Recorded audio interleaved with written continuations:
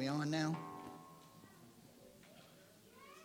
You may have to turn the main up.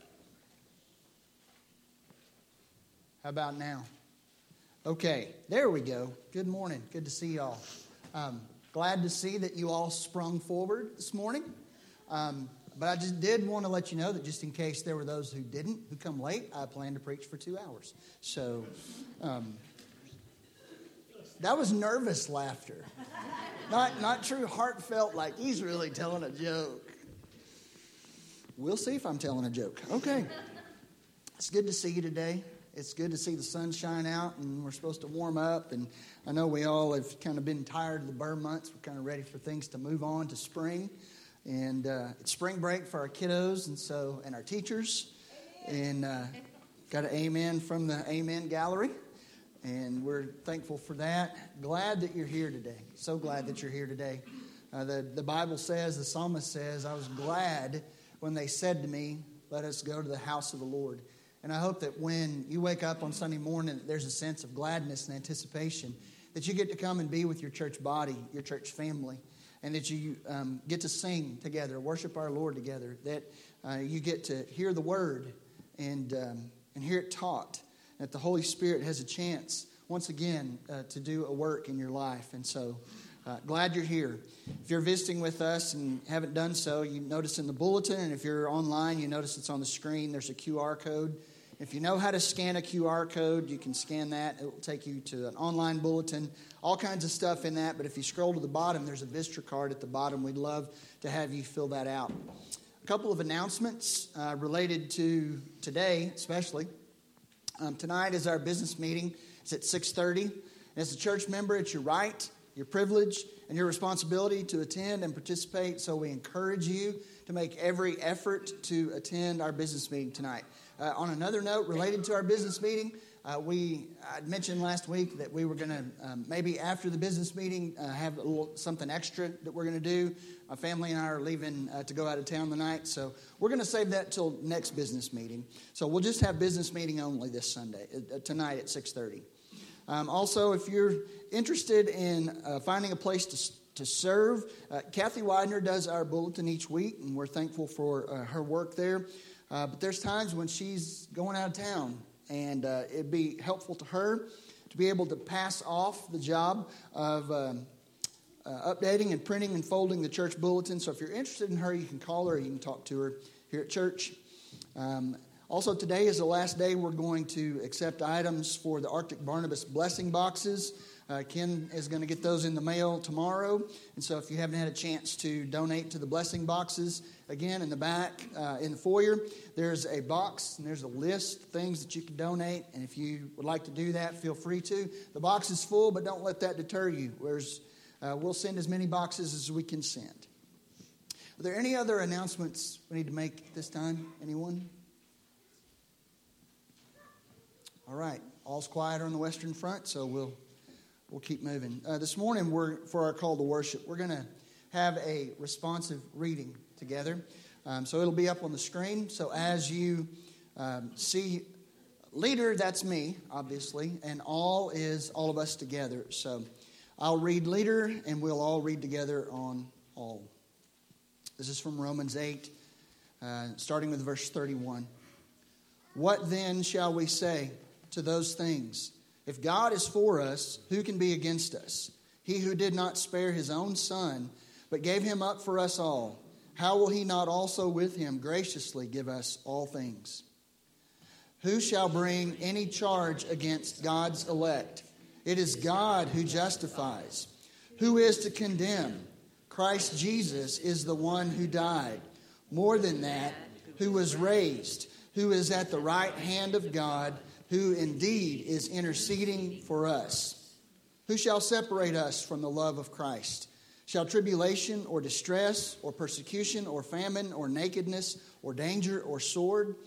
As it is written, for your sake we are being killed all the day long. We are regarded as sheep to be slaughtered.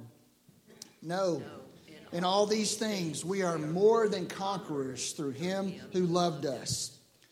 For I am sure that neither death, nor life, nor angels, nor rulers, nor things present, nor things to come, nor powers, nor height, nor depth, nor anything else in all creation will be able to separate us from the love of God in Christ Jesus our Lord. Amen.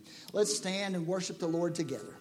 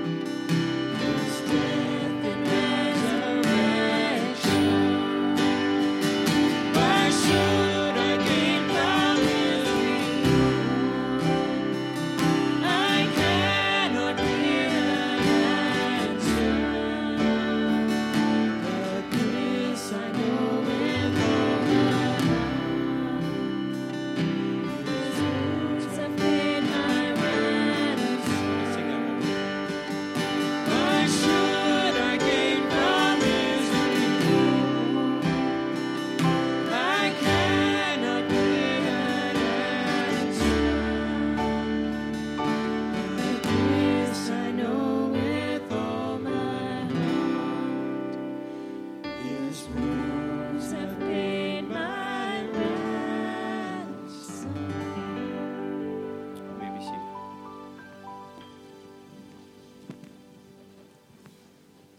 We're in that season of the year when we are giving to North American missions.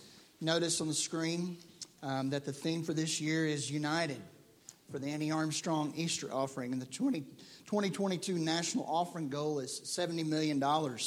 And that's a high mark, but I haven't gone back and checked, but I really do think that Annie Armstrong Easter offering for 2021 surpassed the goal. So praise God for that. And we anticipate that God's going to raise up his people to do that again. So our church goal is $6,000. And just to let you know, already we've got $1,000 toward our goal. And we praise God for that. And that was one Sunday into it. So a sixth of the way there, one Sunday into our time of giving. So as usual, we'll give this month and next month, and then we'll send that in. So continue to pray to the Lord about how you might give to this worthy goal. Just to let you know how your gifts are used, you can see on the screen a number of different ways that particular amounts of money go toward resourcing missionaries. $25 for a meal with an unreached person, $300 for Bibles and discipleship materials, $1,500 to worship monthly worship on a facility on the rent. $30,000 goes toward 1 year of support for a church planner. So you get a sense of what it costs to do the work. You can find resources like this, slides like this online if you're so inclined. If you ever wonder, what is it that, they ask for all this money, what is it used for? And so now you have a bit of an understanding for what it takes to undergo this work. As always, we try to at least spend the first month getting a sense from the field about what God's doing. And we do that through mission videos. And so if you'll just direct your attention to the screen. Joel, I didn't unmute the Mac. So you think we're good? Okay. All right. So here we go. In St. Louis, there's a plethora of churches. One of the constant things that we kept hearing was new church. Why do we need a new church in this community? We already got a bunch of them not doing nothing. In this neighborhood, there is a lot of homelessness, prostitution, fatherless homes. The world has changed. Sin has increased. There's more crime. There's more drugs are prevalent. It's not a secret thing anymore. My family and I bought a house in the community and we moved there in the community. So the people that we wanted to reach, we were living amongst. We would set up on a Sunday, bring our own chairs, bring a barbecue pit, some chips, some hot dogs, and we would have worship service in the neighborhood park. And we just began to live there, love there, serve there, and people started to come.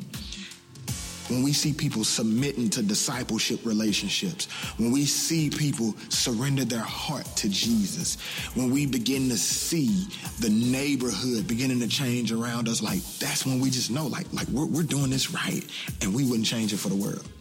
But it's going to take all of us working together to ensure that lostness is being addressed in our communities. It's the body of Christ. There's someone in Tennessee, they may never come to the inner city of St. Louis, but they can give and contribute because they believe in what we're doing as a body, as an entity to help us to get to that next level. We just got to work together. We can do more together than we can do apart.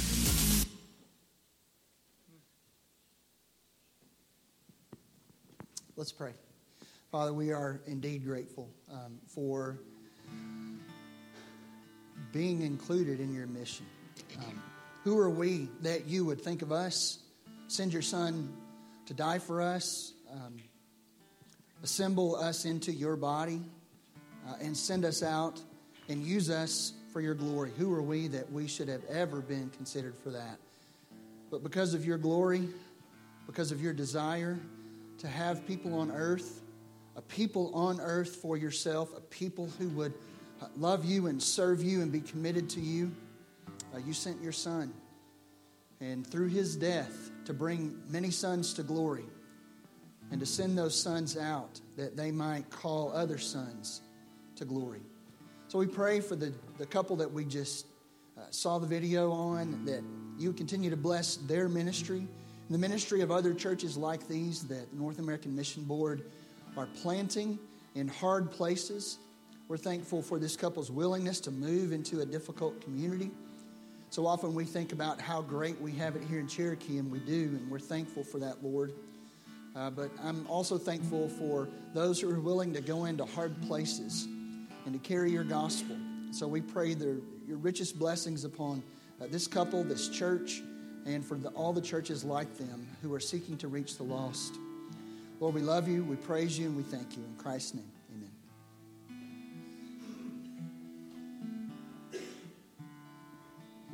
If you want to open in your copy of God's Word to Psalms 27.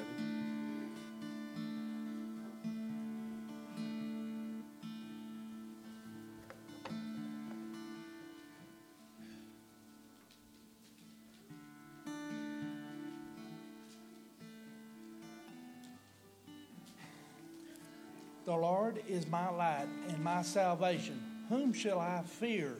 The Lord is the stronghold of my life. Of whom shall I be afraid? When evil men advance against me to devour my flesh, when my enemies and my foes attack me, they will stumble and fall. Though an army besiege me, my heart will not fear. Though war break out against me, even then will I be confident. One thing I ask of the Lord, this is what I seek, that I may dwell in the house of the Lord all the days of my life, to gaze upon the beauty of the Lord and to seek him in his temple. For in the day of trouble, he will keep me safe in his dwelling. He will hide me in the shelter of his tabernacle and set me high upon a rock. Then my head will be exalted above the enemies who surround me. At his tabernacles will I sacrifice with shouts of joy. I will sing and make music of the Lord. Hear my voice when I call, O Lord. Be merciful to me and answer me. My heart says of you, seek his face. Your face, Lord, I will seek. Do not hide your face from me. Do not turn your servant away in anger. You have been my helper. Do not reject me or forsake me, O God, my Savior. Though my father and mother forsake me, the Lord will receive me. Teach me your way, O Lord. Lead me in a straight path because of my oppressors. Do not turn me over to the desire of my foes, for false witnesses rise up against me, breathing out violence. I am still confident of this, and I will see the goodness of the Lord in the land of the living. Wait for the Lord, be strong, and take heart, and wait for the Lord.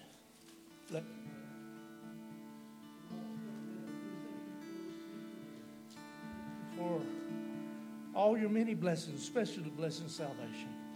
Dear Lord, we do pray that if there's anyone here today that do not know you as their personal Savior, that they will make a decision before they leave. And we do pray for our nation,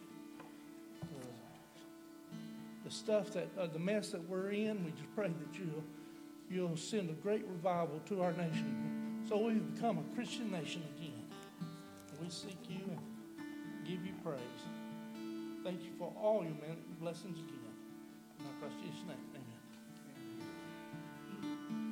The love of God is greater far than tongue or pen could ever tell. It goes beyond the highest star and reaches to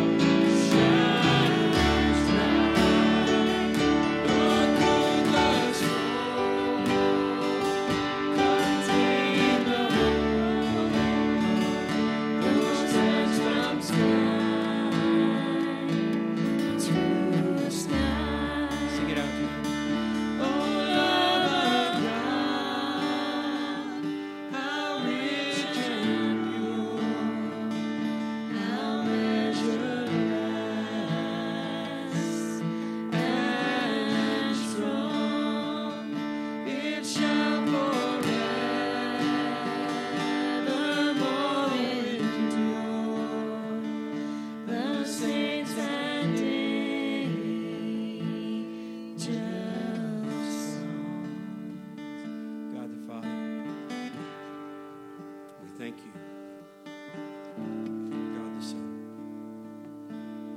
and the price that he paid for us on the cross. Holy Spirit, we thank you for making us alive and speaking to our heart of sin, of joy, of truth. As we sing this song together, be glorified in us. We worship you, and we want your gospel to overwhelm us this morning. Let's sing this song together.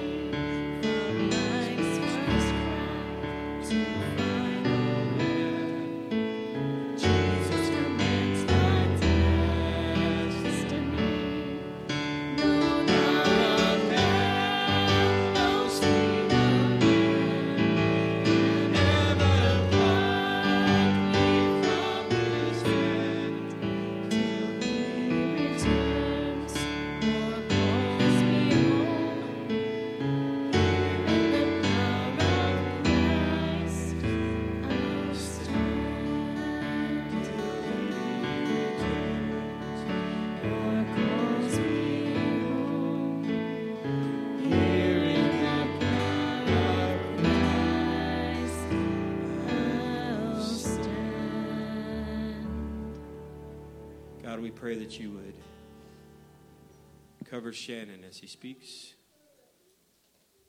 Holy Spirit, illumine our hearts so that we may see the truth and our lives will be changed. We thank you again for the cross and for the blood. We thank you for the gospel and the opportunity to come and just sing truth to one another and to you. Be glorified in this time. In the name of Jesus Christ alone we pray, and all of God's people said, Amen.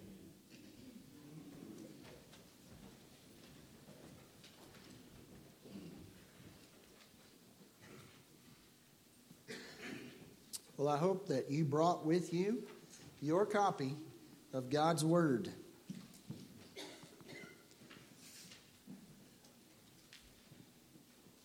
If you brought your copy of God's Word, I want you to take it and open to the book of Ephesians, Ephesians chapter 2.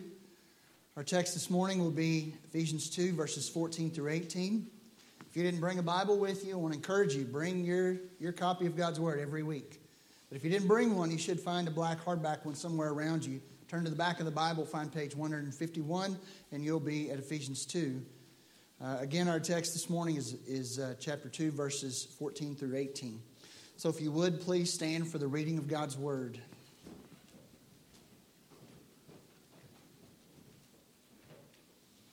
Ephesians chapter 2, verses 14 through 18, and this is God's Word.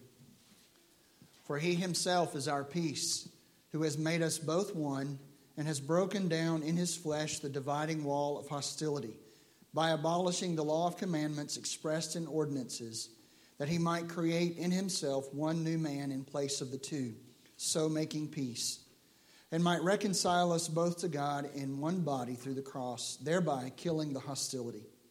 And He came and preached peace to you who were far off, and peace to those who were near.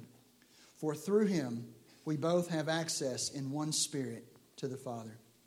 Let's pray. Lord God, we desperately don't need the words of a man today. We need to hear from you. We're thankful that your scriptures have truth that covers so many different aspects about salvation, about life as a Christian, about how to look at our world. Lord, there are some amazing truths in this morning's text. And I pray that all of these truths would be clear, evident, and that they would witness to the work of Christ, the efficacy of your word, and the power of the Holy Spirit. As we sing so often, Lord, all is vain unless the Spirit of the Holy One comes down. So, Lord, we pray that you would change us through this next amount of time. We pray it all in Christ's name. Amen. You may be seated. In 1901, the first Nobel Peace Prize was awarded. And it's been awarded not every year, but most years since 1901. It's been awarded to presidents. President Obama won the Nobel Peace Prize, as did Woodrow Wilson and Teddy Roosevelt. It's also been awarded to religious leaders such as Desmond Tutu. I don't know if you remember Archbishop Tutu in South Africa, or Mother Teresa. It's ironic that the prize wasn't awarded every year. Does anyone want to take a guess as to why it wasn't awarded some years? Because of war. Some recipients received the award because they were instrumental in ending war, like Henry Kissinger and Le Duc Tho with Vietnam. The Nobel Peace Prize for this year will be awarded in October, but it won't be the last, nor will there be lasting peace on earth. As we turn on our televisions, our TVs are full and our news feeds are full of images and videos of Ukraine, we long for peace. But as Christians, we realize that worldly peace, though it is a worthy goal, it's not the fullest realization of peace. Ending war and conflict aren't the real problems. Ending war and conflict doesn't usher in the kind of peace that we long for, because war and conflict aren't the real problems. They're only the symptoms of it. In the first 3 chapters of his letter to the Ephesians, Paul writes about the gospel, the good news of what God has done in Christ to save and to transform sinful men. And in this morning's text, Paul turns our attention to our true peacemaker, Jesus Christ.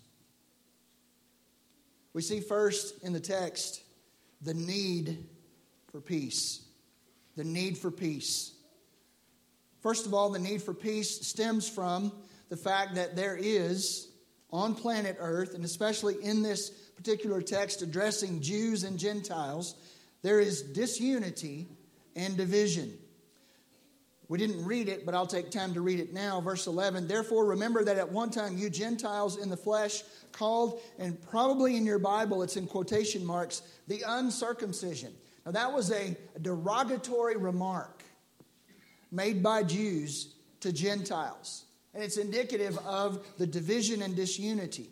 It goes on to say in verse 12, and again here Paul is addressing Gentiles specifically. He says, remember, verse 12, that you were at that time separated from Christ, alienated from the commonwealth of Israel, and strangers to the covenants of promise, having no hope and without God in the world. So there's the derogatory name calling. There's the alienation from the commonwealth of Israel. And then in verse 14 we see today, Paul mentions the dividing wall of hostility. Now this refers to specifically, in the temple there was a place where Gentiles could worship, but they could come no farther because there was a wall there. And if they ventured past that wall, it was taking their life in their hands. They could be killed for passing this wall. So they could look at it as if it were a wall of hostility. So this disunity and division demonstrates on a human level, not just among Jew and Gentile, but there is disunity and division among all of mankind. But not only is there disunity and division on the human level, on the spiritual level, there is estrangement and enmity between God and man. Verse 12, again, Paul says, you were at that time separated from Christ. That's the estrangement, I believe, that we can say exists between God and sinful man. Also in verse 12, Paul says that you were without God. That's without God at the end of verse 12. I thought I'd quoted the wrong verse. I apologize. So we are born in sin, conceived in iniquity, and we all come out of our mom's womb sinners, estranged from God and at enmity with Him. In other words, He's not our friend and we're not close to Him. But that's not the end of the need of peace. There's also the lack of ability and awareness. First of all, we as human beings, we lack the ability to make peace ourselves. The type of peace that is needed in the midst of disunity and division, estrangement and enmity.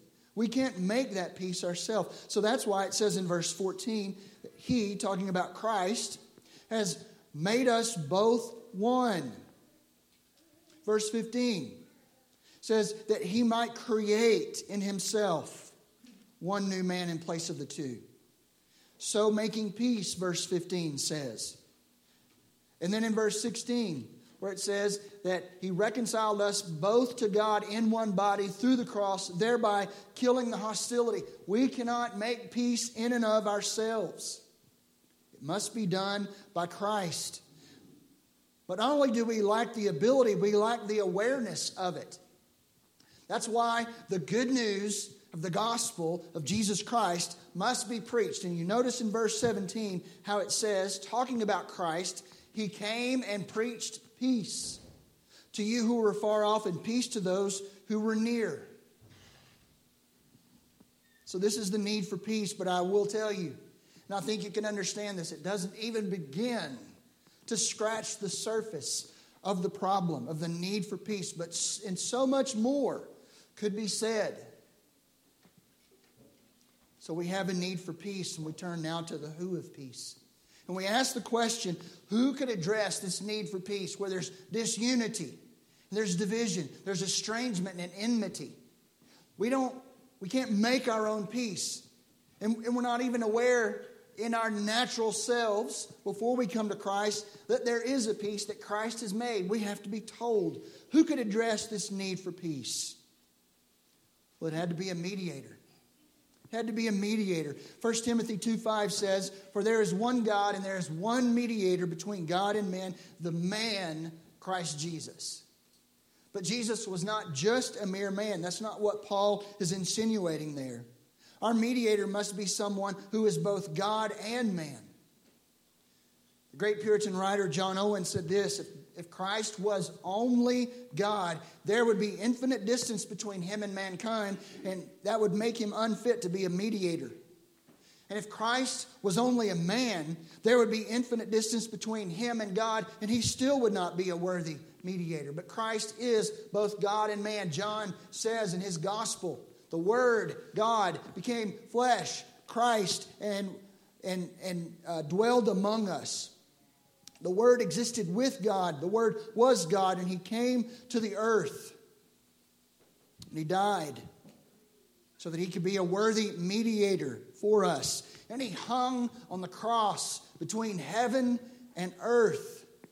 And in doing so, Christ bridged the infinite separation between God and man and could be for us the perfect mediator, our only mediator. So the who of this peace, who can address the need? The only person that can address it is Jesus Christ. And he is for us the source of our peace. Again, verse 14 says, "For he himself is our peace." He is our peace. This was prophesied in the Old Testament, Isaiah 9, verses 6 and 7. We read this at Christmas. "For to us a child is born, to us a son is given, and the government shall be upon his shoulder, and his name shall be called Wonderful Counselor, Mighty God, Everlasting Father, Prince of Peace." He's a prince who brings peace. And Isaiah continues, "Of the increase of his government and of peace there will be no end." He himself is our peace. He's the one who can usher in peace. But furthermore, Isaiah 53:5 says, this is talking about Christ, "But he was pierced for our transgressions. He was crushed for our iniquities. Upon him was the chastisement that brought us peace. And with his wounds we are healed." He's the source of our peace. He's also the creator of our peace. Notice in verse 15, it says that he might create in himself one new man in place of the two, so making peace. You know, God is the only person who creates. Had the opportunity this past week, and I hope you did too, to go to the economics fair at the school. And the kids were so creative in what they did. They made candy, they made food. I had a peanut butter and jelly sandwich served from the guy sleeping in the second row. It was great. I got a necklace. The kids were so incredibly creative. It was awesome. But you know, the kids only take what is laying around and make something out of it. God is the only person who can truly create from nothing. In Genesis, in the beginning, God created the heavens and earth. There was nothing but God. And he spoke it into existence. David says in Psalm 51, "Lord, create in me a clean heart." Why does he say that? Because we can't do it. Only God can create a clean heart. And only Jesus Christ can create one new man out of the two, making peace.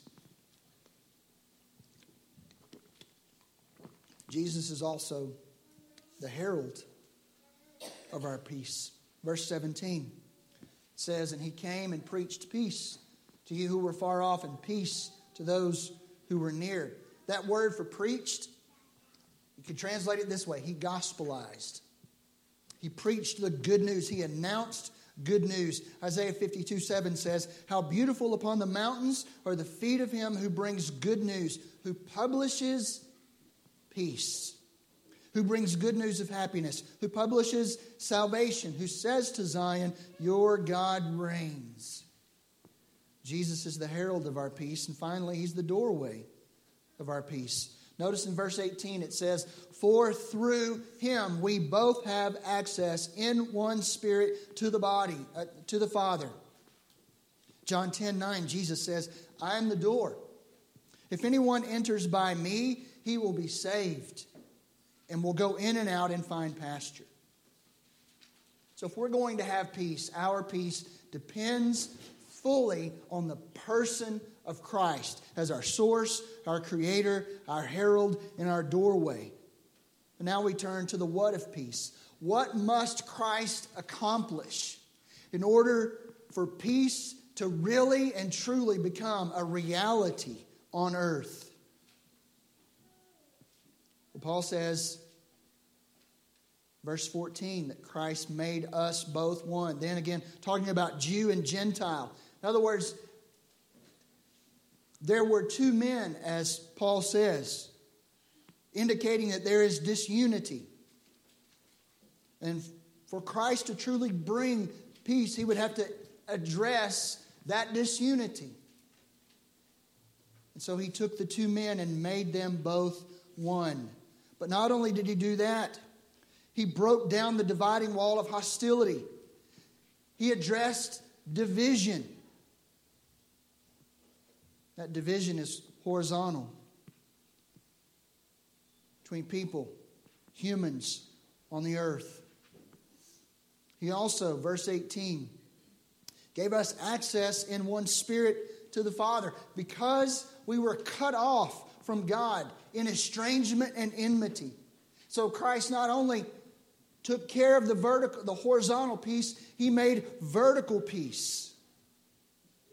Peace depends upon not only the person of Christ, but the wisdom of Christ. There's an illustration that goes something like this. There was a factory foreman, superintendent.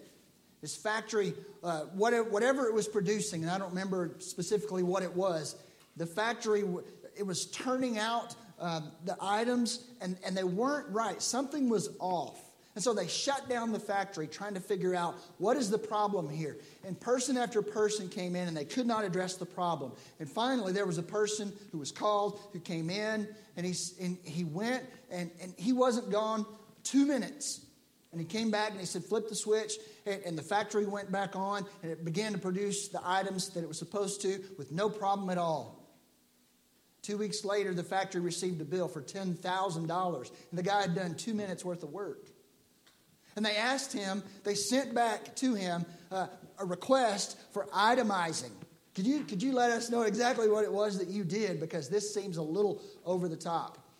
And he wrote back to them and he said, tightening one nut, $1. Knowing which nut to tighten, $9,999. You know, Christ Jesus could have come as a political leader. He could have come as an economist, a philosopher, a businessman, a lecturer. There's many good things that Christ could have done while he was on earth. But those things would not have addressed the what of peace. We turn from the what of peace to the how of peace. How would Jesus accomplish what needed to be done to bring peace? Verse 15 tells us. By abolishing the law of commandments. Now we need to understand what this means. Because we might have a tendency to put preconceived notions over some of the terms here. So I want to explain it in this way. This is what Paul does not mean. Paul does not mean abolish as in do away with the law. Remember what Jesus said. Matthew 5, verses 17 to 20. Jesus said, do not think I have come to abolish the law or the prophets. I have not come to abolish them, but to fulfill them. For truly I say to you, until heaven and earth pass away, not an iota, not a dot will pass from the law until all is accomplished. Therefore, whoever relaxes one of the least of these commandments and teaches others to do the same will be called least in the kingdom of heaven. But whoever does them and teaches them will be called great in the kingdom of heaven. For I tell you, unless your righteousness exceeds that of the scribes and Pharisees, you will never enter the kingdom of heaven. It's not about abolishing the law. Paul even says that the law is good. Romans chapter 7. He says, what then shall we say? That the law is sin? By no means. If it had not been for the law, I would not have known sin. For I would not have known what it is to covet if the law had not said, you shall not covet. And then in verse 12 and 13, same chapter of Romans. So the law is holy, and the commandment is holy and righteous and good. Did that which is good then bring death to me? So Paul is saying that the law is good. Paul is not insinuating here by talking about abolishing the law of commandments. He's not insinuating that we erase the lines separating righteousness from unrighteousness, morality from immorality, right from wrong. Now, the reason I address that is because I think we have a tendency to think that's what Paul was talking about. Here's what Paul does mean. When Christ came and died on the cross, he dealt with, in his flesh, what separated Jew and Gentile in the law. Notice again verses 14 and 15. For he himself is our peace, who has made us both one, and has broken down in his flesh the dividing wall of hostility, by abolishing the law of commandments expressed in ordinances, that he might create in himself one new man in place of the two, so making peace. He's addressing the separation between Jew and Gentile, and he did it in himself. Remember, I mentioned just a moment ago, the wall that the Gentiles could come to, the sign that said, if you come any farther, you will die. Christ dealt with that. And he dealt with that by dealing with what separated God and sinful humanity. And he did so, as Paul says here in the text, in his flesh, through the cross, making peace and killing hostility. What Paul means is that the law that was the basis for separation between Jew and Gentile was made of no effect. It was nullified in terms of how it separated Jew and Gentile. Christ had to fulfill the law. For in doing so, Romans 8, verses 3 and 4, for God has done what the law, weakened by the flesh, could not do. By sending his own Son in the likeness of sinful flesh, and for sin, he condemned sin in the flesh in order that the righteous requirement of the law might be fulfilled in us. So what does that mean for us? Romans 5:1. Therefore, since we have been justified by faith, we have peace with God through our Lord Jesus Christ.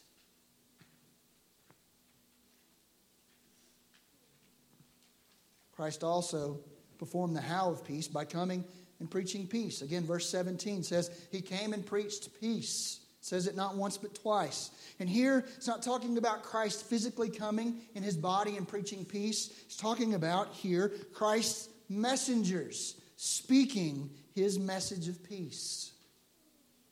And the message of peace is not a message of peace apart from the truth of God.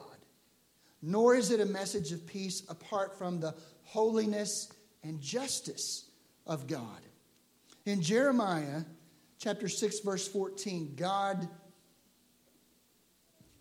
rebukes the false prophets and the hypocritical religious leaders of the day who would overlook people's sin and pronounce peace upon them. Listen to what the Lord says. They have healed the wound, their sin, the wound of my people lightly, saying, peace, peace, when there is no peace. See, when Jesus came and preached peace, he wouldn't say peace, peace, where there is no peace. Jesus wouldn't say, as people are prone to say nowadays, that God's love has won out over his holiness. You know, people do say that these days.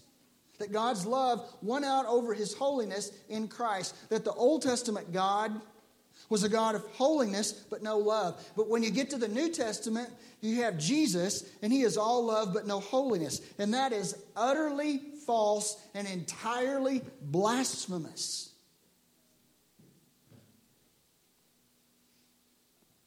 Peace depends upon the work of Christ.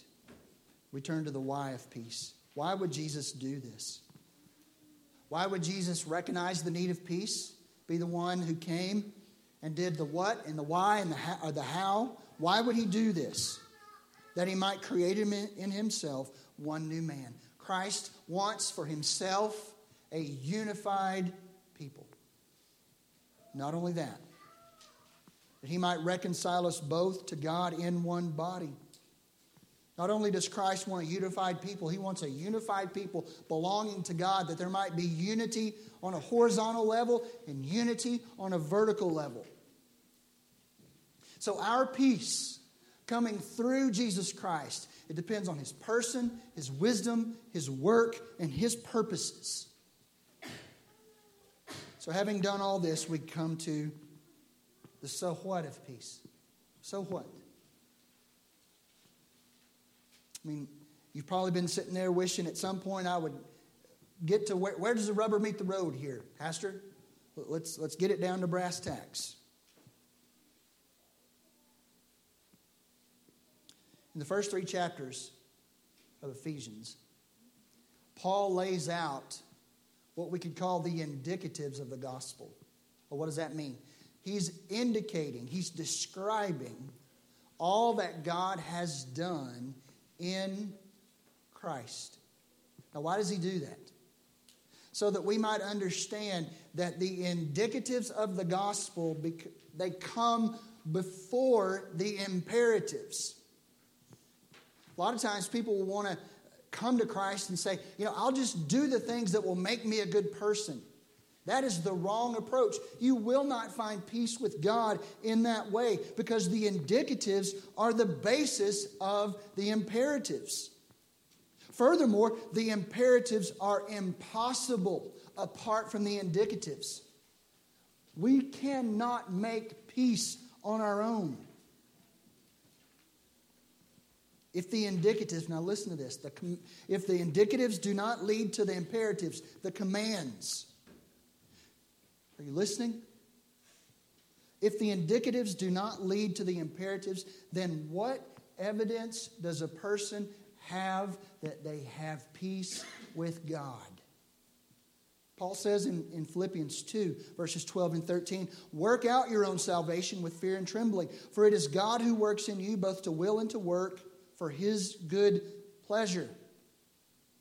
The so what of what God has done for us in Christ is that we might work out the peace that's been worked in us. Paul says in Ephesians 4, 1 through 3, I therefore, a prisoner for the Lord, urge you to walk in a manner worthy of the gospel that he spent 3 chapters describing.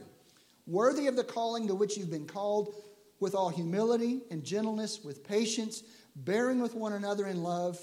Listen, eager to maintain the unity of the Spirit in the bonds of peace. That's the horizontal level. He says in chapter 6, verse 15, and as shoes for your feet, having put on the readiness given by the gospel of peace.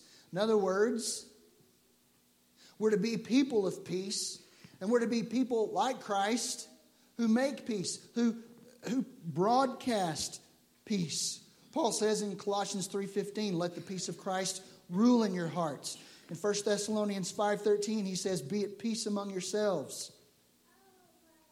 2 Corinthians 13:11, he says, aim for restoration, comfort one another, agree with one another, live in peace. And the God of peace, of love and peace will be with you. Hebrews 12:14, strive for peace with everyone and for the holiness without which no one will see the Lord.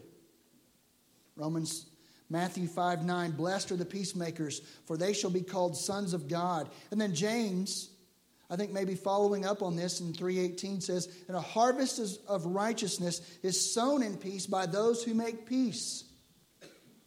Should be people of peace, people who make peace, people who broadcast the message of peace. In other words, what I'm trying to say is that if we have received peace, we will be changed. The gospel changes things. I want you to think about, and I know I'm running long, but I told you I was going to preach for 2 hours, so we're all good. The Jerusalem Council in Acts chapter 15. It met because of problems between Jews and Gentiles. There was the problem, really the problem was Gentiles, they had some really strange practices. And some of those they needed to get rid of because they were holdovers from their sinful pagan past. But their Jewish brothers were wanting them to go a little bit farther than what the gospel prescribed. So here's what I mean by that. You might think of it this way, and aren't we so prone to do this? Where Christ breaks down a law, we will seek to find a way to rebuild it. Now, I think the Jews, they had some legitimate concerns. But it took this Jerusalem council coming together and saying, you know, if the gospel is true and I have received it, it changes things. We can no longer operate according to Jew and Gentile. We are one in Christ. Christ has broken down the dividing wall of hostility. He has made us one new man. I say all that to say this. Again, the gospel changes people. Not in an invisible way, but in a visible way. See, the visible part gives evidence of the invisible part. God imputes righteousness to us, and we can't see that. But the righteousness He imparts is visible. It's a lived out righteousness. And here's what we need to understand. You are called to repent. God will not repent for you. You are called to believe. God will not believe for you. You are called to be a peacemaker. God will not make peace for you. The obedience falls on us. So then, with the ball in our corner, we go, Lord, I can't do this. This is so problematic. That's true. That's why He is our peace. He is our peace. We must come to Him. We must find our peace in the source of our peace and nowhere else. Let's pray. Father, we are grateful for your word.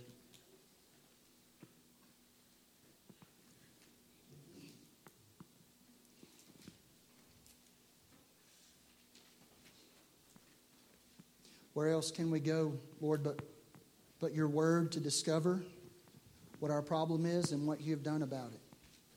Where else can we go to find peace except to Christ?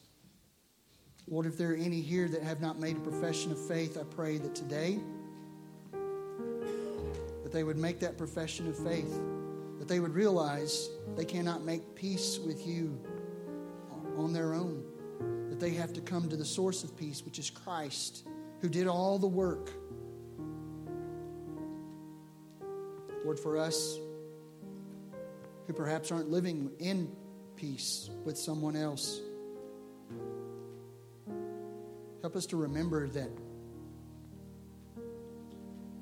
the work to make peace a reality is done. Help us to walk in it. We pray this in Christ's name. Amen. Let's stand. We're going to sing At the Cross. If there's a decision that you need to make in this moment, I encourage you to do so.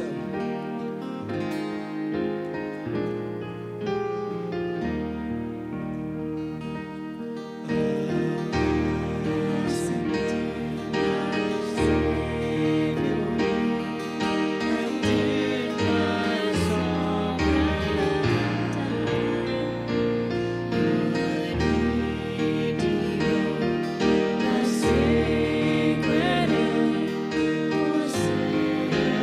and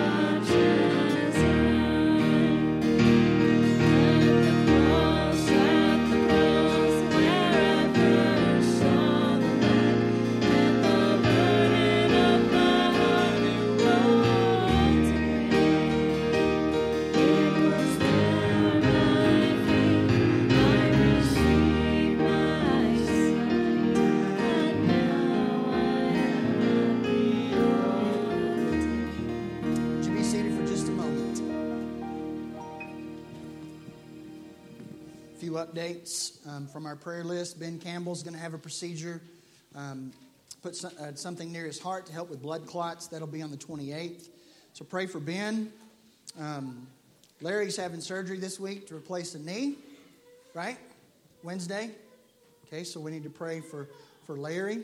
Need to continue to pray for the Will Shannon family. Will, that's Larry's nephew, passed away this past week. We need to pray for him, his family.